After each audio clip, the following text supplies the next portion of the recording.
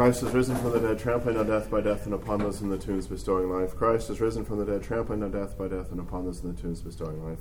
Christ is risen from the dead, trampling on death by death, and upon those in the tombs bestowing life. In the name of the Father, Son, and Holy Spirit. Amen. Amen.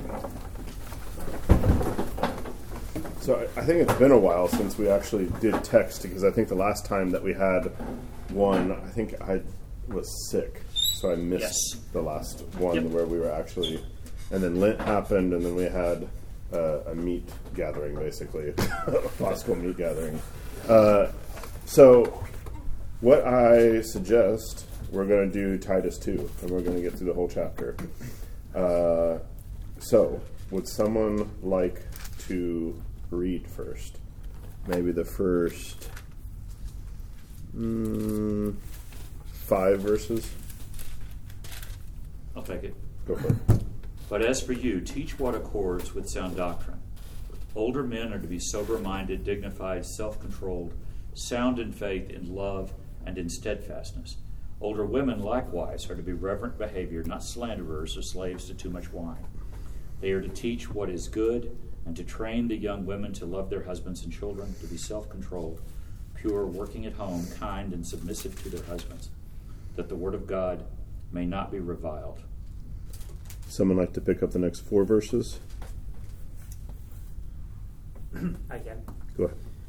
Likewise, exhort the young men to be sober-minded, in all things showing yourself to be a pattern of good works, in doctrine showing integrity, reverence, incorruptibility, sound speech that cannot be condemned, that one who is an opponent may be ashamed, having nothing evil to say of you.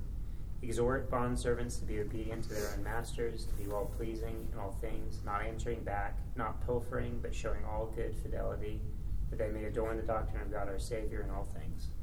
Would somebody finish out the chapter? For the grace of God has appeared, bringing salvation for all people, training us to renounce ungodliness and worldly passions, and to live self-controlled, upright, and godly lives in the present age, waiting for our blessed hope, the appearing of the glory of our great God and Savior Jesus Christ, who gave himself for us to redeem us from all lawlessness and to purify for himself a people for his own possession who are zealous for good works. Declare these things, exhort, and rebuke with all authority. Let no one disregard you.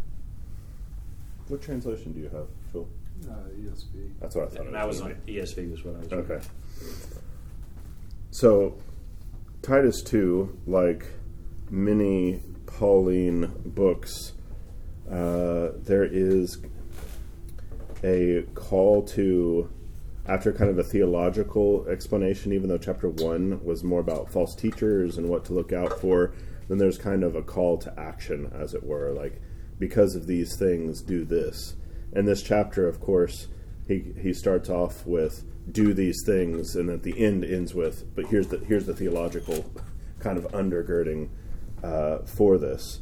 So Titus is, in this chapter, it's a very practical call to what Chrysostom really pulls out at the word that I find throughout his commentary, kind of comes back to again and again, is a kind of decorum, a kind of picture of what a Christian man or woman is supposed to act like.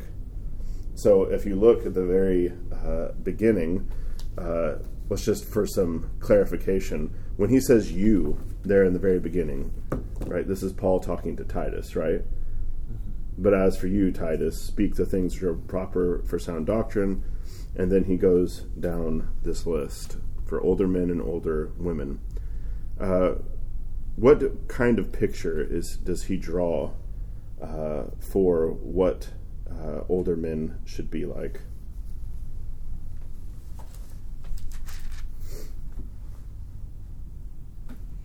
What do you think of these words? Maybe that's... Summing them all up in, like, say, one word as a quick reaction. Yeah, and then kind of then what... Because they all have a different little facet to them. The word that comes to me is faithful. Mm. You would say faithful in the sense of, like, following through... Trustworthy. Dependable. Yeah, I think I heard faithful and I heard like relationship to God, but you mean like I meant somebody yes, that you yes. can have trust and Yes. faith in, right? dependable, sober, kind of responsible. Yeah. I like Chrysostom's word, which obviously is not the Greek, but the translation, the Victorian, of this kind of decorum. That there's something respectable, honorable in older men. Were you saying something? Oh, I said grounded. Grounded. So, Chrysostom has some funny things to say, actually. I called it John Chrysostom's advice for grumpy old men. He has also funny things to say for the advice for older women. We're not going to really go for that. I mean, there's like a men edit one versus the women edit one. But I'll just share what Chrysostom says about this passage. There are some failings which age has that youth has not. Some indeed it has in common with youth, but in addition it has slowness, a timidity, a forgetfulness, an insensibility, and irritability. For this reason he exhorts old men concerning these matters to be vigilant. For there are many things which at this period make men otherwise than vigilant, especially what I mentioned, their general insensibility, and the difficulty of stirring or exciting them. Wherefore he also adds grave and temperate. This, of course, this is sober, right? And then here he means prudent, right? So go back to that cardinal virtue of prudence or temperance. For temperance is named for the well-tempered mind. For there are indeed among the old some who rave and are beside themselves, some from wine and some from sorrow.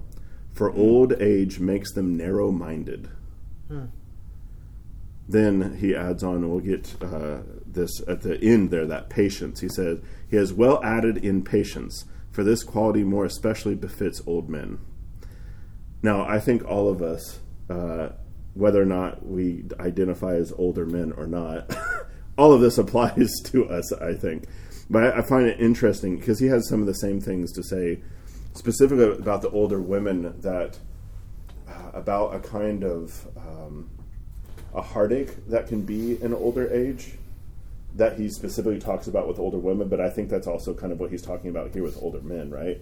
Like you rave from being beside themselves with wine or from sorrow, right? That there's something in old age that you look back, there's regrets, or there's things that, and some turn to. He specifically for the women talks about wine, not given too much wine for older women. Chrysostom is drawing Paul out here a little bit more and saying, like, this is also going to be a problem, obviously, for older men. Because I think there is something about, and those who have the blessing of being older can share on this if they desire to. But I even feel this at being 38. Like, I don't have the same desire and drive as I did when I was in my 20s. I'm starting to slow down in certain ways and get easily irritable because I'm now more used to things and kids and all this stuff. And it's just the practicality of Chrysostom. You have this image of like sober, reverent, temperate, sound in faith, in love, in patience, and then to think of, unfortunately, because we get from Scripture the idea of like to be gray-haired is to be honorable, but I feel like our culture now generally to get older is not always to actually become grounded, temperate, sober, but obviously that had the same problem, right? This is a challenge.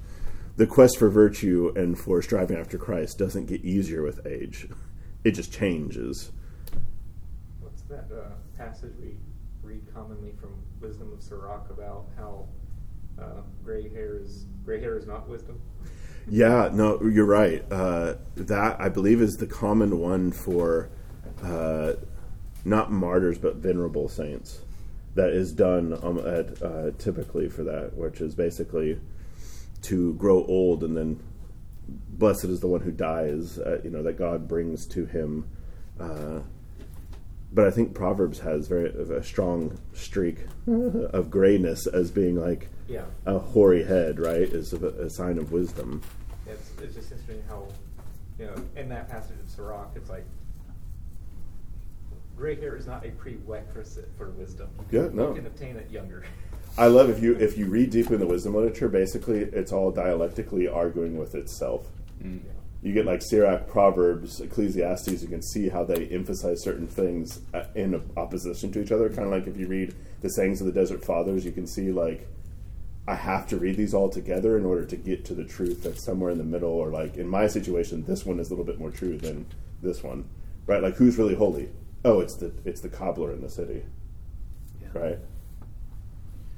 In my favorite book, one of my annual Lent books, The Great Divorce, I'm always struck by the fact that the older people who are choosing to stay in hell are choosing to stay in hell because of self-pity over bad things that happen to them. So the phrase, or sorrow, there just cuts like a knife. In other words, those who have been given much but have also lost much, can they get over the pains that have come? Well, I think that's just one of the challenges that I've encountered a lot with youth, and it was in a particular way. I don't know if you all experienced this, but I remember, because I've seen this happen in an Orthodox context. My experience of being younger was mostly and not in Orthodox, like, late teens, like first few years of college. But the reality of like summer camp and the effect that that had on youth, that was very good. And then they go back to the church they come from, and they're like, this place is dead. There's nothing here, because at camp it was like, yeah, you live together. You're also a teenager. Everything is alive and new and fresh, right? And at a certain age, like we've seen this before, right? Enthusiasm is great. But I think that challenge of then like all of these transitions that one goes through. So like old age, however you want to define that frame of oldness, every like having a child, getting married, like all of these present new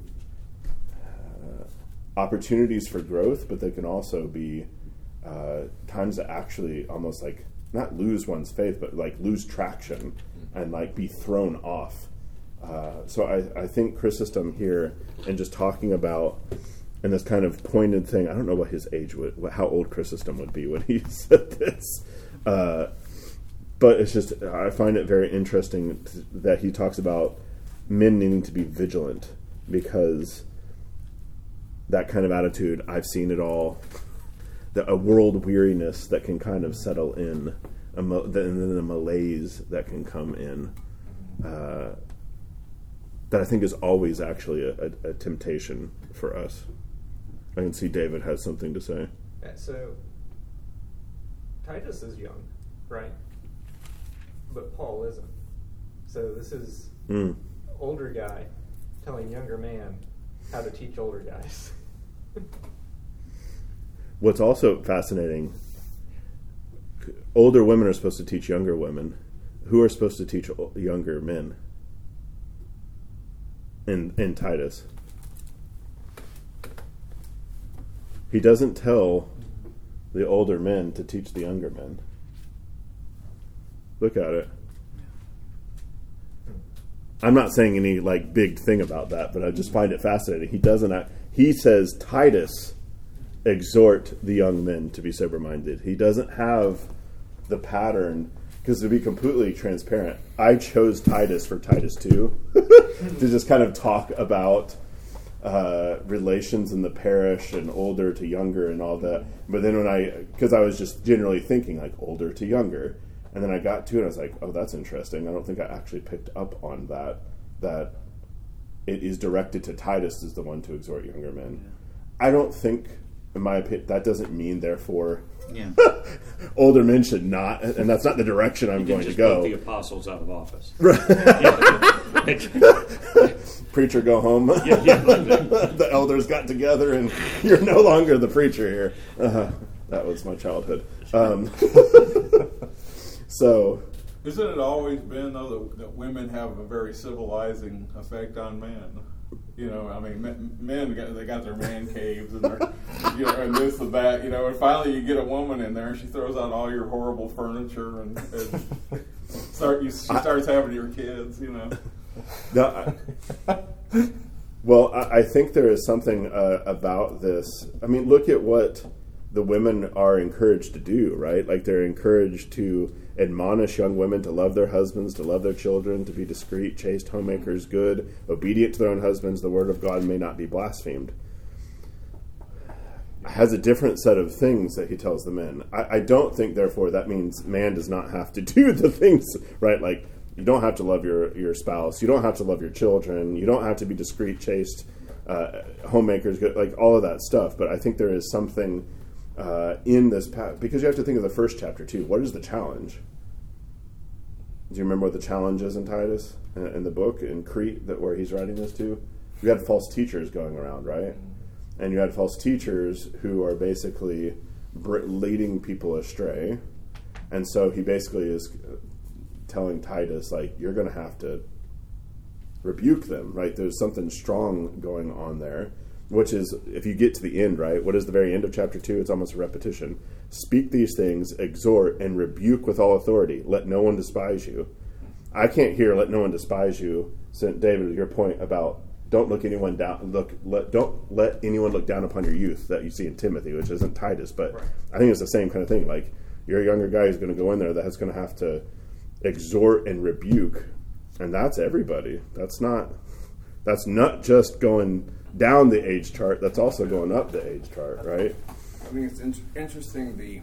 Like you said, the things he's mentioning for men and for women. I was actually thinking the other day. It seems to me that for men and women, this sort of characteristic or stereotypical sin, I would say, that each sex slips into, for women is narcissism, which can go all the way into solipsism, right? It's just like everything's about me, and he's telling them, love your husband, love your children, right? Be outward directed. Right. And for men, I think it's probably nihilism, actually. Because if you don't have something to defend, protect, etc., if you don't have something or not given the opportunity to do that, like you talk about a civilizing force, I don't think it's women that civilize men so much as marriage does, right? Yes. Yeah. The institution. So having that responsibility. So when you have nothing to be responsible for, like he's saying, you get insensibility, and it's just like, well, nothing matters.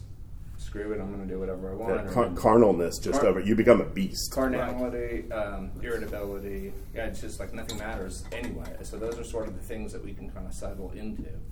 And I noticed myself definitely getting more irritable the older I get. I think I had a certain amount of patience I was given for my whole life, and like I've already run through most of it at this point, and so it's just like, oh. I mean, there's the movie, right? Grumpy Old Men. Yeah. I mean, like, I think Paul, in hitting on these things, that needing the soberness, the reverent, the temperance, that there's soundness. I kind of look at faith, love, and patience. I kind of put that as like faith, hope, and love. Just another way of saying that. Like, you can't have patience unless you have some hope. Things are going to change. Otherwise, it's part of the irritability. It's just like, goodness gracious. Like, but to have ends that. How do I want to say this? That icon of dignified, self-controlled, and this isn't the same as like a Stoic sage, right, or like the Greco-Roman, or like a hero, or like Hercules, or like some of the great men of. I think there's some elements that are there, but this is obviously Christ is going to be, and then the saints that imitate him. But you have here a groundedness in like love and patience.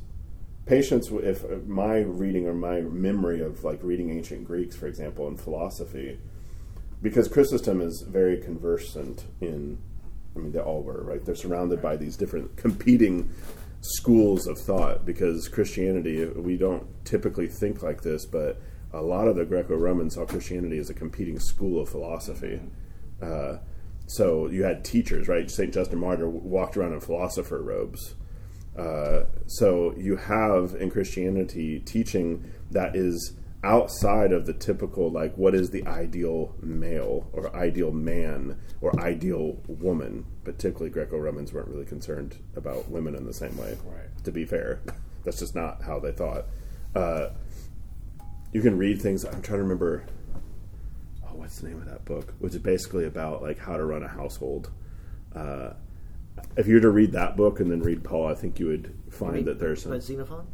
Yes. Well, About basically domestic household at the things. very least, a call to fidelity in a marriage. Yeah, and that's to different. The Christian sexual ethic was absolutely revolutionary in comparison to the behavior of the Greco-Roman world. Mm-hmm. Its treatment of slaves, the young They're not and chattel, everybody they're else. people.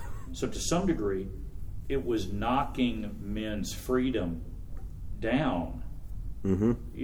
into a different mode than the entire surrounding normal culture, which maybe begins to sound a little bit like today, but that's another. There's a good book, I think it's Kyle Harper, From Shame to Sin, where he chronicles the struggle in the early church, or like how they changed basically the sexual ethic, and that's exactly that. Like there might have been like some social stigma around certain things, but it changed into like, no, sin. Like, you cannot. Your slave girls are not your property to just do whatever you want with, right? Like it is man and woman. That's it. It's the marriage bed. What's the name of the sociologist who wrote a whole book on that? I don't remember off the top of my head. Is that Rodney Stark? I think it's Stark. Is he at Baylor? It is Stark. He's at Baylor? Yeah. Okay. So, what do you think of, just to kind of sit on some of these words, what is sobriety? What is soberness? An easy one, obviously, low-hanging fruit, like not giving over to wine, right? Okay, yes, all right. What, beyond that, what do you think of when you think of sobriety? Someone who's sober. Seriousness. Someone who listens more than they speak, maybe. So seriousness, someone who listens more than they speak. Somebody who remembers they're going to die. Yeah. It's really good. That kind of encapsulates all of it, like, in the sense of like has perspective. Yeah. I kind of think, when I think of sober, I think of someone who's not quick to act, but actually like thinks through what they're going to do instead of just being reactive. Yeah. What about reverent? Beyond they're pious, right? Like, because piety also means something very different. I think we think of piety and we mean they're like sentimental and syrupy, but that's not what the ancient world thought with piety. At least how I grew up. When you say someone's pious, like that's almost tantamount to calling them a Bible thumper, right? You were Like, sniping him. Oh, really? yeah. Oh, yeah. Same. That's how I grew up. I don't know. Humble. Humble. Has their priorities in the right. Like they have perspective, they have their priorities maybe. They treat things that actually as holy, Right. like a awe before something that's greater than them. Is that kind of what you mean by humility? Like there's a awe before. I think those two work together, reverence and sobriety, because sobriety is like understanding. Reverence is like you appreciate and honor the good. Sobriety is like you understand the forces keeping you from the good and you know how to act in response to them. Yeah. I mean, sobriety. I think that you treat serious things with the seriousness they deserve. Mm. I mean, I'm sure everyone's met someone before that is like ironic or sarcastic about everything all the time. You're like, how can we even get to know each other if you can never be serious about anything ever, right? Yeah, Americans. Well, yeah. We have a real That's- problem that's with that. this. Which, that's normally, I in my just did it. experience, kind of I just did usually it. like a self-confidence or self-esteem or defense type mechanism, right? But if you're never serious about anything, then any criticism, you can say, well, I was just joking anyways. Right. But, So the ability to like take on criticism, or like the ability to actually be substantial enough that if Right. somebody said something, you're not like a wisp that could Right. just. Right.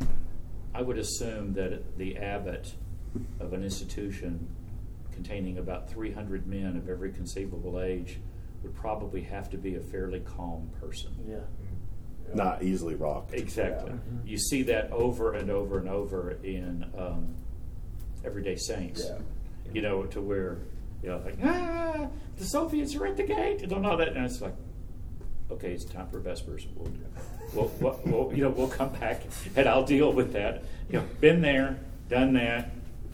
Hang And on. it's not become jaded or cynical, but as opposed to how Chrysostom is like has been worn out by sorrow, or Right. But I kind of like that. Remembers that they're going to die. Just puts everything in perspective. David, I feel like you've been. Yeah, I was wondering if reverent, treating holy things as holy, but also just treating anything sort of higher than oneself as respectfully, basically. Mm-hmm. Like not just in like a religious setting, but in your day-to-day life. Not taking the Lord's name in vain. Right. Which I requires think that's one of those practical things, right? Yeah. Like there's like the God's name is something that you don't just say lightly if you don't invoke it as a. which requires humility, as someone mentioned before, to recognize there are things higher than yourself that would deserve respect. Liturgical abuse is an example of irreverence, Mhm. and the fact that this liturgy belongs to me, and I'm going to shape it in my own image. Yeah. Yeah, and rather than this liturgy belongs to God and the people. Mhm. Yeah. Yeah, you won't hear me ad-libbing the NF anytime soon. It's hard to do in this. Yeah, that's true. Like, why would I try to do better than Chris this time around? You think I'm back to that book. I mean, there was crisis after crisis after crisis, but knowing the difference between all of those and the one where you do have to say, our life is on the line right now, the monastery, and the 3 older monks who were great generals in the Soviet army put on their uniforms and their medals and go stand in the door of the monastery and say, okay, shoot me. All these Russian soldiers are up there looking at the chest full of medals. That's a great image, actually, of kind of like, not the Soviet thing per se, but Yeah, no, but like a decorum. Like they're Yep. they're literally decorated with like honor, and so they have to show to this force, this is. We don't wear this because we find our honor in somewhere else, but there's still like the natural man, like that shows like, are you going to shoot a war veteran? Is that what you're here to do? Right. Instilled reverence in the soldiers. Yeah. No. Yeah. Appeal to them. That's pretty sober. Sobering. But that wasn't their response to everything. They had Right. hundreds of other chances but to pick out, okay, this is the moment that we're going to lose the monastery on this one. Has everybody read Everyday Saints? I'm reading it right now. Okay. It is. It was one of those books that, I know not every book hits people the same way, but it was one of those that was one of those books that was like, I needed it exactly when I got it, and it was life-changing for me because I needed it at the time that I read it. I was at Vanderbilt Divinity. I needed that book. About half of it is great reading for family reading. Uh-huh. That's why I recommended it to the catechumens, as something in families, that about half that book, children will listen to it. Mm-hmm. You go through and pick your chapters carefully, and pretty much any child over about 7 or 8 is going to pay attention to about half that book. So not the Ouija board, the first chapter. What? Not the Ouija board. Yeah. The summoning of things. So, temperate. What do you think of temperate?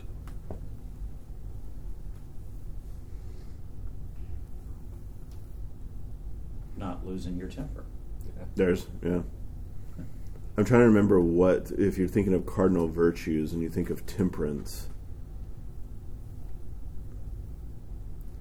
I think it's almost like soberness and reverence actually kind of together create the ability to be temperate by not being razzed by things and being able to respond adequately to what is. I don't think I actually realized that these all are like nested in each other here in the way that they. Temperance would be like just not going to excesses in general. Yeah, Right. it requires discernment to be able to make the judgment of how to act. Yeah. This is also where if you take the different words that the different translations have chosen for it, What is the ESV? you end up with one of those computer-generated word clouds. And you have the ones that jump out the most. Yeah. But integrity, dignity, That's how I like sound those. speech that can't be condemned. You're down in 7 and 8 there. Yeah. I'm sorry, I jumped down. No, it's fine. So then, sound in faith in love, and in patience. What do you think he means by soundness? Part of the reason I go this slow and like go at micro is also like as an example of how to read scripture, because it's very easy to be like, okay, but just like slow down and be like, what does this word mean? I mean, you can look it up. I'm about to look up the Greek to make sure that I understand what the Greek is behind it. What does ESV say? I don't think it says sound in faith, does it? It does say sound. It says sound in faith, in love, and in steadfastness. What does it mean to be sound in faith? Solid. Secure, solid, well-founded. Safe and secure from all alarm. Safe and secure from all alarm. Clean. Church of Christ. Amen, brother. I'm sure the Baptists also saying that. I immediately jumped back to the Wall Street Journal thing we were talking about. Because one of the things that guy, I mean, the minute you talk to anyone who wants to attack the growth of the Orthodox Church, we're talking people in certain places who are in the Orthodox Church and want to attack the growth of the Orthodox Church, the Orthobro stories start coming out of the walls, marching like an army. Yeah. You know, of the young men who've read 5 books, they're 6 months in, they've figured out how it all links to Trump and and it's all apart. You know, COVID's in there, and this is the opposite of that. I think sound in faith. You get the impression he wants some sort of longer approach. I mean, instantaneous excitement about doctrine and faith doesn't seem to fit in this list very well, or overexcitement. I'm trying to find the sound of the Greek. Dignified. The world is not full of dignified orthopros. Dignified orthopros. That's like the postmodern Gentile. Yeah. So the Greek has the idiom is literally to have wellness or to be healthy. So healthy faith, healthy in love. faith. That's helpful. People who are well do not need a doctor, but only those who are sick. That's another line where the same word is used. It's sound as in sound, like the same way you would say sound in body. Yeah. Yes. Yes. So sound in piste, ti agape, ti. Yeah. So and then patience. I'm not good at Greek. I go upomone. Be not screwed up in faith. So I mean, there's the subjective and objective aspect, right? Like you need, and we got this from Titus 1 already, right? Like you need to have the right doctrine, or it's not going to pan out very well. That's basically Paul says this all over the place throughout the Pauline epistles. The soundness in faith means right teaching, but it also, of course, means the actions that are going to flow from that faith, but which would flow into the love, because that means if you have your rightly ordered belief, then you're going to be able to rightly order your loves, and then to have patience and all that. The patience, I'm going to look up what the Greek actually, what the word is. Does ESV also say patience? So what I see here is endurance, the ability to endure. Patience, right? Like, but I think it helps by saying the ability to endure. So their faith and their love is something that's not short, flash in the pan, but it's something that's sustained. Should we move on to the younger men here? So Titus is supposed to exhort the young men to be sober-minded, in all things showing yourself to be a pattern of good works, and doctrine showing integrity, reverence, incorruptibility, sound speech that cannot be condemned, that one who is an opponent may be ashamed, having nothing evil to say of you.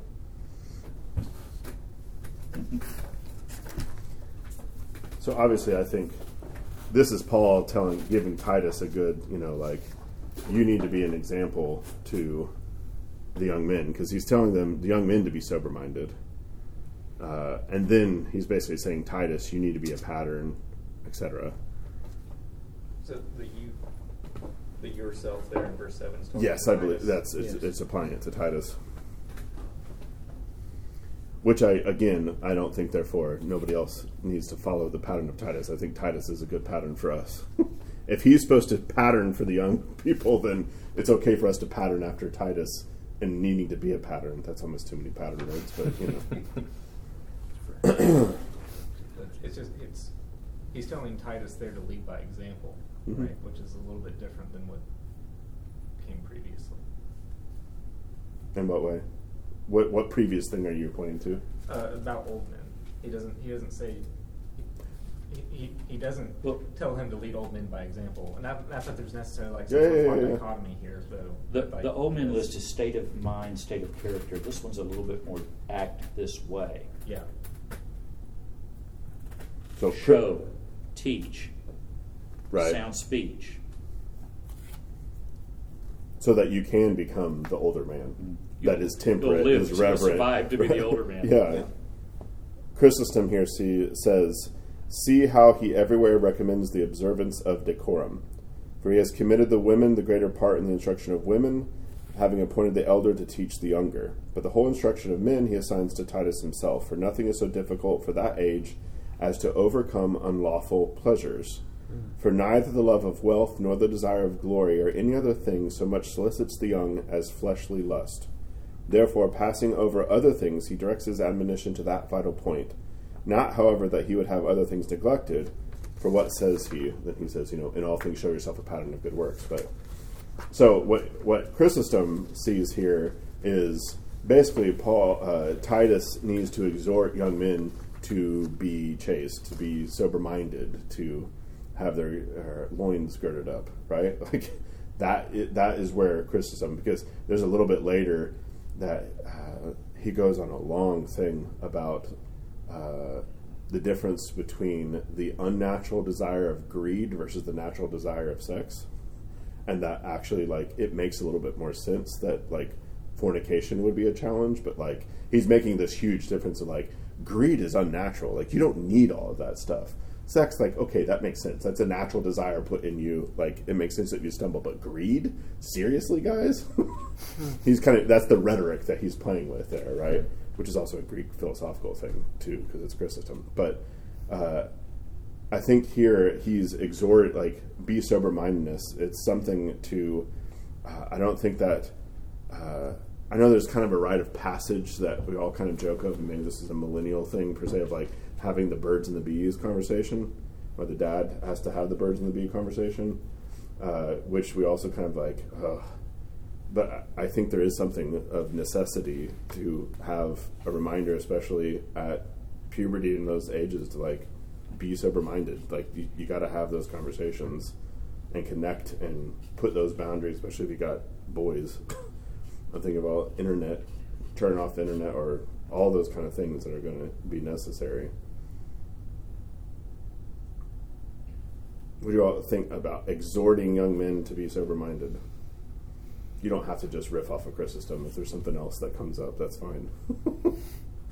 I'm sure Chrysostom, in his preaching to that audience at that time, needed to hear that. Self-controlled is the word in the ESV. Younger men, really? Urge them to be self-controlled. That makes a little bit more sense why Chrysostom goes that direction than just sober-mindedness.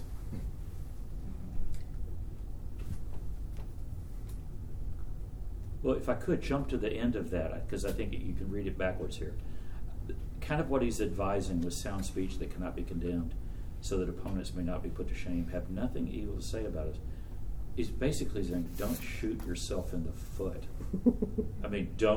And so to some degree, survive to be the wise old guy. Mm-hmm. What is the constant theme? And this is actually in chapter 1 too. That we see it in verse 5 and we see it in verse 8, which you just referenced, and it's also going to come up in verse 10 with the bondservants. This theme, keeping to the doctrine. There's that the word of God may not be blasphemed, that nobody has anything evil to say of you, and that you adorn the doctrine of God, our Savior, to those without. Right? So there's this constant focus of, like, the world is watching, and we need to act like if you want to say don't shoot yourself in the foot, but like if we preach this gospel, we need to embody it so that we're not, I believe it's in Romans where Paul is talking about, it's this kind of back and forth about Jews and Gentiles and talking about like having God's people be blasphemed among the nations because of the way they act, right? Paul's emphasis here and all of these things, there's this kind of constant looking towards what other people, they're watching us, right? We're making a lot of great claims, big claims, upsetting people's lives and changing things, but upsetting people as I mean like reconfiguring how they're going to live. So there's a saying attributed to St. Francis, people say he didn't really say, is that preach the gospel always and when necessary use words. Right. Yeah. It's also with the older men, he was cautioning against, like you're saying, malaise and indifference, I guess, and the younger men at self-control. So against impulsiveness and sort of acting without thinking. So sounds about like what you would right. want to tell older men and younger guys. But Chrysostom says in this word to Titus, right, show yourself to be a pattern of good works. He says, let the lust of your life be a common school of instruction, a pattern of virtue to all, publicly exhibited like some original model, containing in itself all beauties, affording examples whence those who are willing may easily imprint upon themselves any of its excellences. I think, especially as guys, there is, you can call it, so we have a challenge right now. There's been a lot of books about boys not growing up to be men and just the boy troubles that we're having that are tied up with, say, father hunger, father wounds, or all these kind of things. And I think that it is very evident, if you're around guys, we're very much kind of band of brothers in the sense of like you need other men. And we look for validation. If we don't get it from dad, we're going to look for it somewhere. And that I think part of what he's doing to Titus is saying, you got to be a mentor. You have to be somebody who is going to impress upon, and impress I don't mean like razzle dazzle. I mean like imprint upon the life of others that this is what holiness looks like, and this is what the pattern of life. Because Paul says this exact same thing, right? Imitate me as I imitate Christ. So he's telling Titus the same thing. You need to imitate Christ so that others through you can try to imitate Christ. And I think this is especially working with younger guys. The women, when we were talking about this, we were starting to just discuss the general challenge that we have. And of course, I gave myself only 15 minutes to talk about we're having a lot of young men come into the church. And a lot of them have a lot of, I'll just say I'll say fatherhood, or like they don't have a dad. They don't have structure. They're looking for structure. That's part of the reason why they're looking into the church. And the challenges that flow from this, and it's something to even think about proactively, because we have teenagers right now, and we're going to have a gigantic glut of teenagers that's coming just here in the next few years. And while some of us may not think of ourselves as older guys, we are the older guys to these teenagers, or to be teenagers, and starting to think about some of the challenges that contemporary culture puts on us, or the situations that we're going to find ourselves in. There's a great talk, and it's something I can share out. Anthony Bradley. He gave a talk. He's an African-American Reformed guy. Historian. King's College. He works with a lot of Christian fraternities throughout the United States. And he's been dealing with this kind of problematic, because you're talking to college guys, this is the stuff that comes up. And he basically has this talk, I think it's almost 2 hours, where he's gone through a lot of because there's been a lot of works been done, published, secular sociologists, not just like Christians who are worried about losing their kids, right? But like just the challenge that young men are having right now, and needing to look at the way that most churches do youth ministry, quote unquote, or like those kind of things. And one of the big points that he makes is fathers.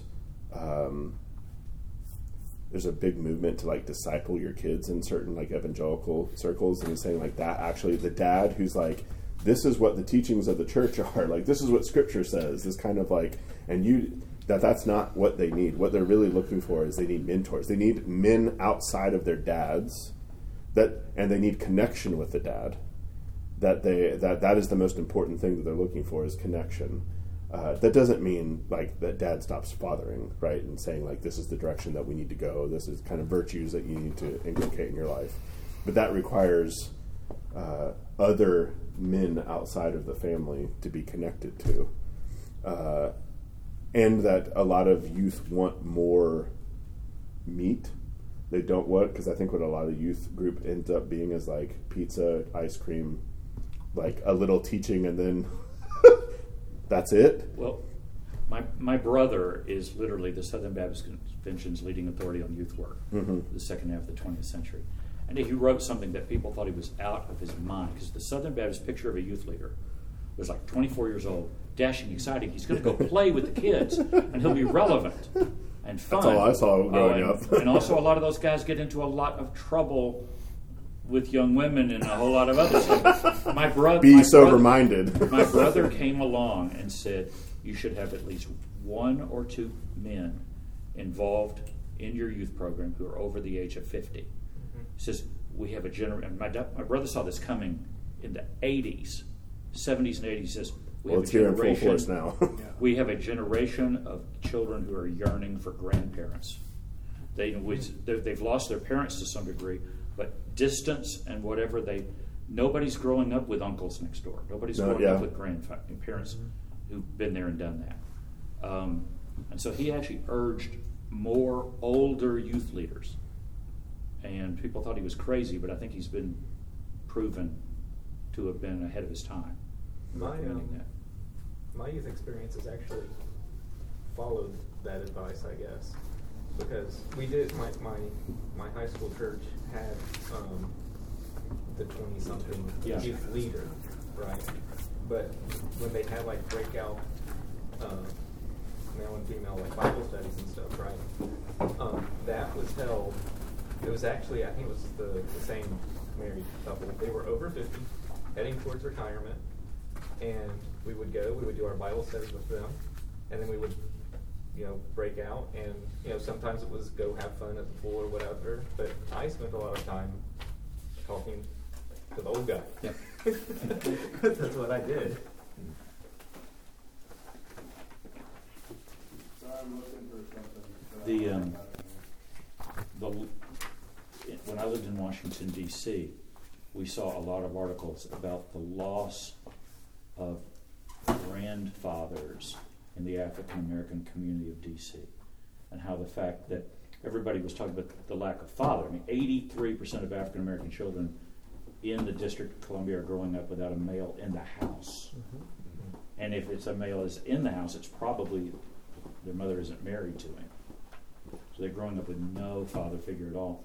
And so sociologists now look at another generation beyond that, to the lack of grandfathers. And what do you learn from a grandfather? And he said, no wonder we have such massive urban problems in Washington, D.C. I think part of what discussing with the women was this parish is lopsided,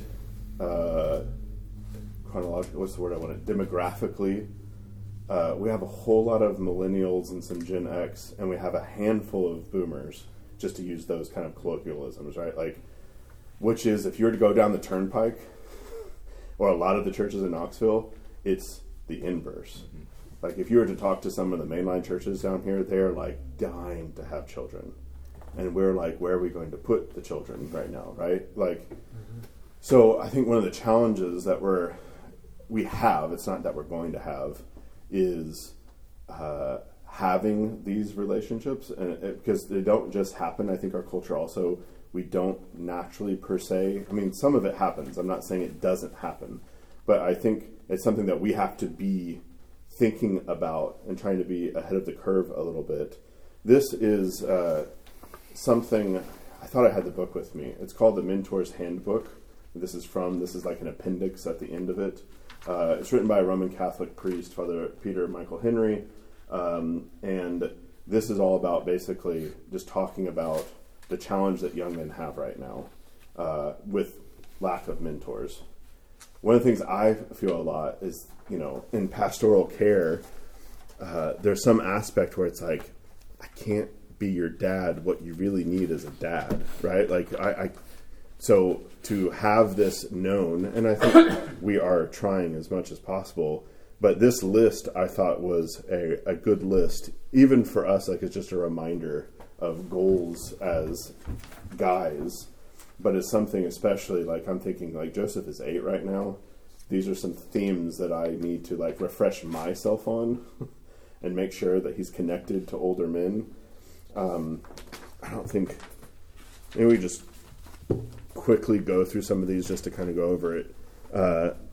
It's a conversation I want us to have in general, because part of Synaxis is like we're studying something, but I'd also like to help maybe seed like things. Like I know like we have the forerunners on the books, but like what can we do with the forerunners to make it things and start kind of brainstorming about some things. And this doesn't mean like just didactic catechetical things. One of the things that Bradley brings up that I thought was good was something like this, that teenagers coming to something like this would actually be good. Because we talk about things in some detail, we're reading scripture, and they get to see and be with older men and talk about some of those things so they can see modeled what it is for them to kind of be to grow up. Because I don't think we have the same challenge that like a lot of Protestants, maybe in Catholic churches have. We have like kid church and then you have adult church, and they lose people when they graduate from kid church to adult church because they don't ever grow up. I mean, Orthodoxy does have this challenge in this country where we have a whole lot of Orthodox who go off to college and then that's it. They're done. They don't come back to church. So I don't think that's the challenge of like they were in kid church and then they graduate. I know there is a challenge of how do they connect, and it's something in general I'm broadly thinking, brainstorming of like how to have teenagers, etc., be able to connect with the church, as in be able to act and be responsible for things in the church, and not just on the recipient where they're consuming something, but that they're actually having some active role in something. I don't mean like let's do liturgical whatevers and whatevers, but just trying to think of ways. So if you guys have ideas or things to think of, I'm all ears about examples or suggestions.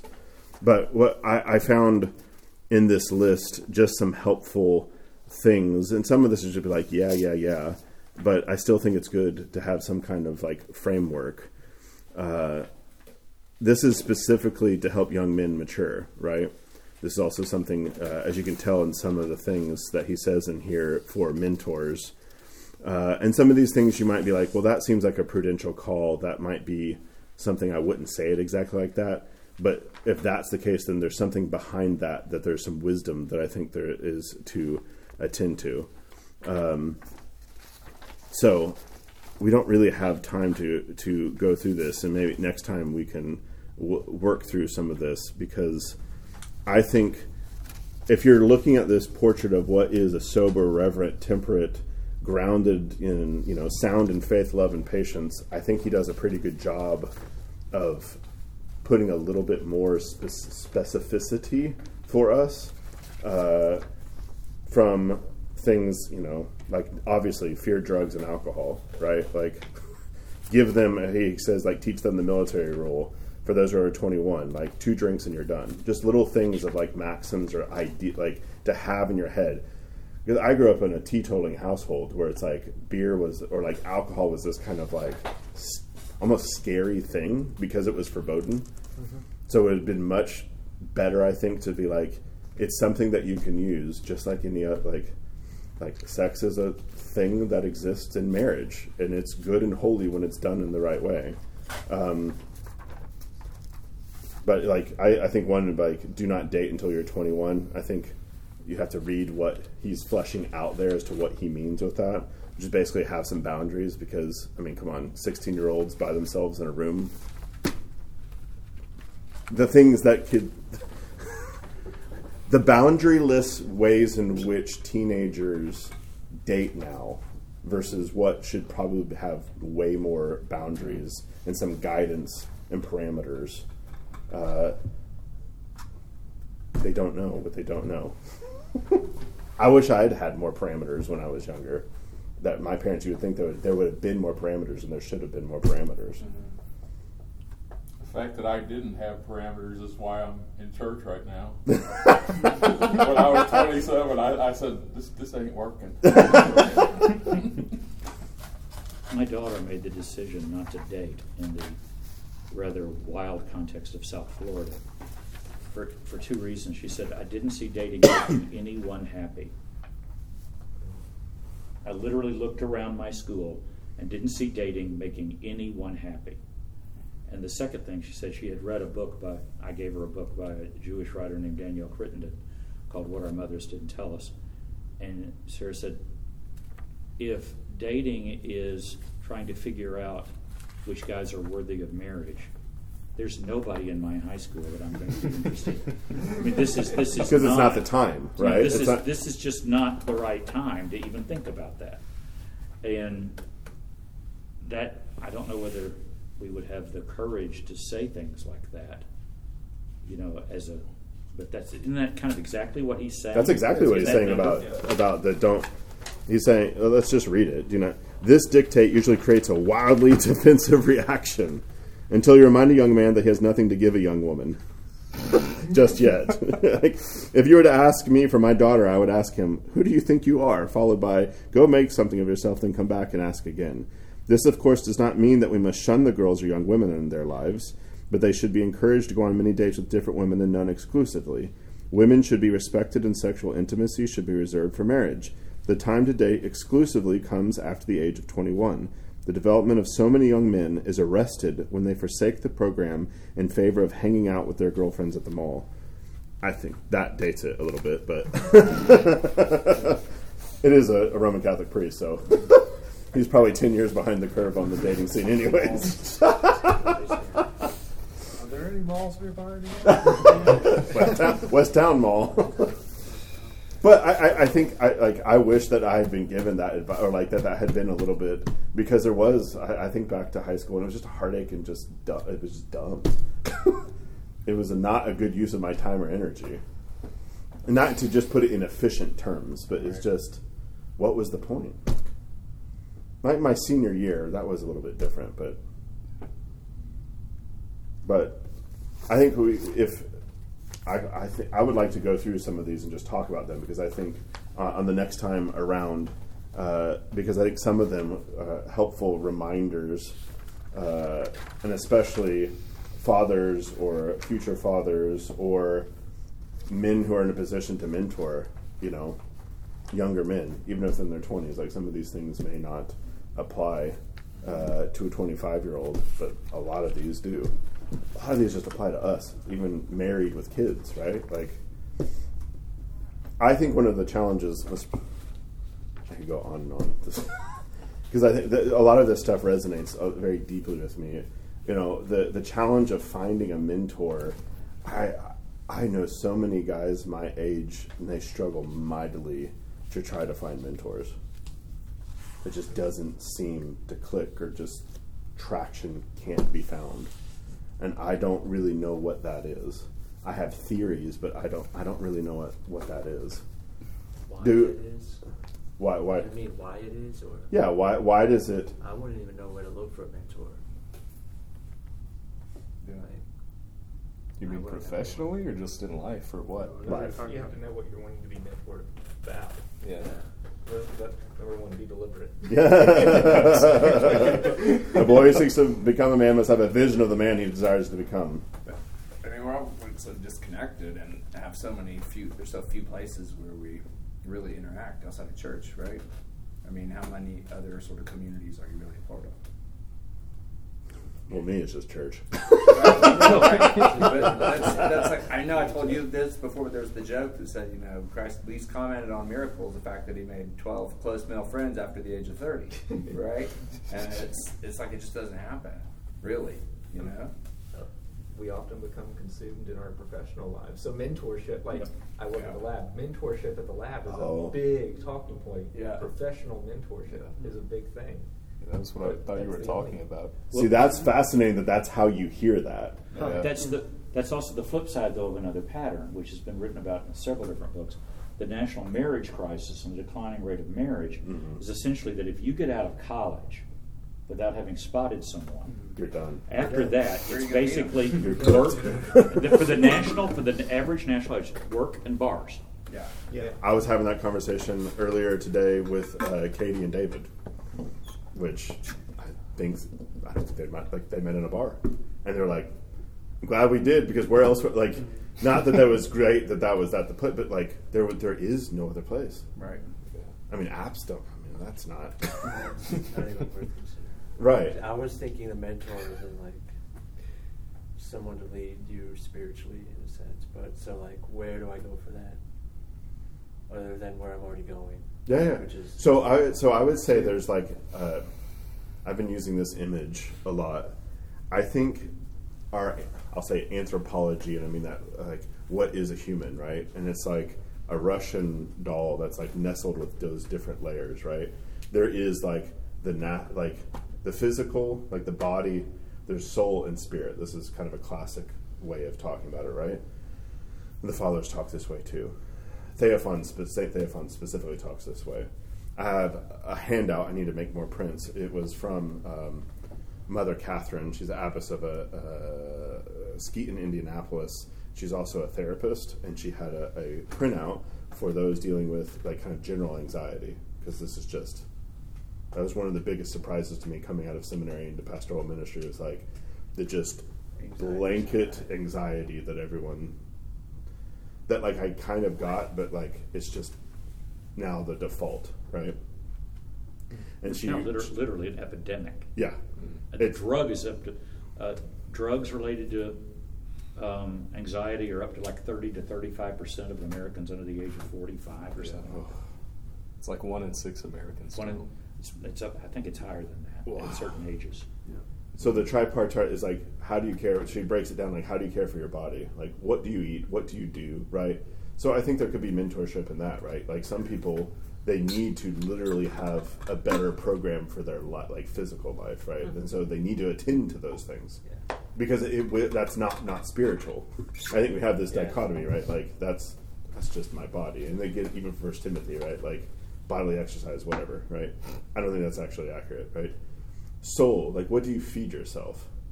By that is the way she breaks it down for anxiety is like, do you just watch the news?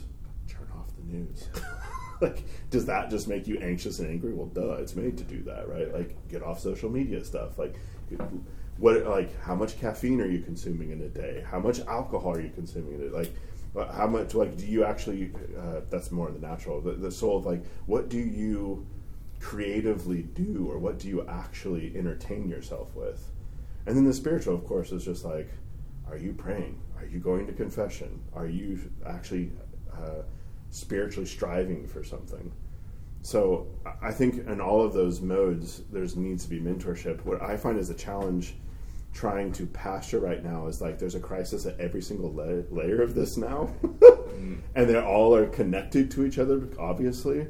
But I can't, like, I hear Paul saying to Titus, like, you should exhort the young men to be sober-minded. I'm like, yes, but now in this culture, there's like that sober-mindedness is attached to so many things that I can't function. Like I'm going to use in a kind of cynical way or sarcastic way, like it takes a village, right? It does actually take a community to do these things, because I think at this time there's like Paul. I'm pointing to Paul talking to Titus. There was connection. Right. There was a natural goodness. I mean, C.S. Lewis talks about like the pagan world was like, I would much rather have good old-fashioned paganism and the strength of paganism and the people it created than the kind of ghost-likeness and the wraithness that I encounter now, you know? So I think this is a challenge that if we don't think about this as a community, I think we're missing some major things that are the elephant in the room. So I don't have answers to all these things, because I think we're all in the midst of this and trying to figure out, because I'm not like, yes, cell phone, like screen culture, that is obviously a contributing factor. That's not the only contributing factor. There's a lot of other things. And then how do you actually mitigate some of those things? How do you create more connection without it becoming cult-like? Right? Like, then you get into this, like, almost like the other problematic, which I don't think that means giving up. Anyways, we should end because we're over time now. If you all want to hand this back to me so I could hand it out, or if you want to keep a copy and I can just make more copies, because I would like to just kind of quickly go through it next time and finish. I guess we didn't finish Titus 2. I thought we would go faster than that, but such is life. Can you send this out? It'd be Yeah, nice sure. to read it over Sure. before we come back next time. Yeah.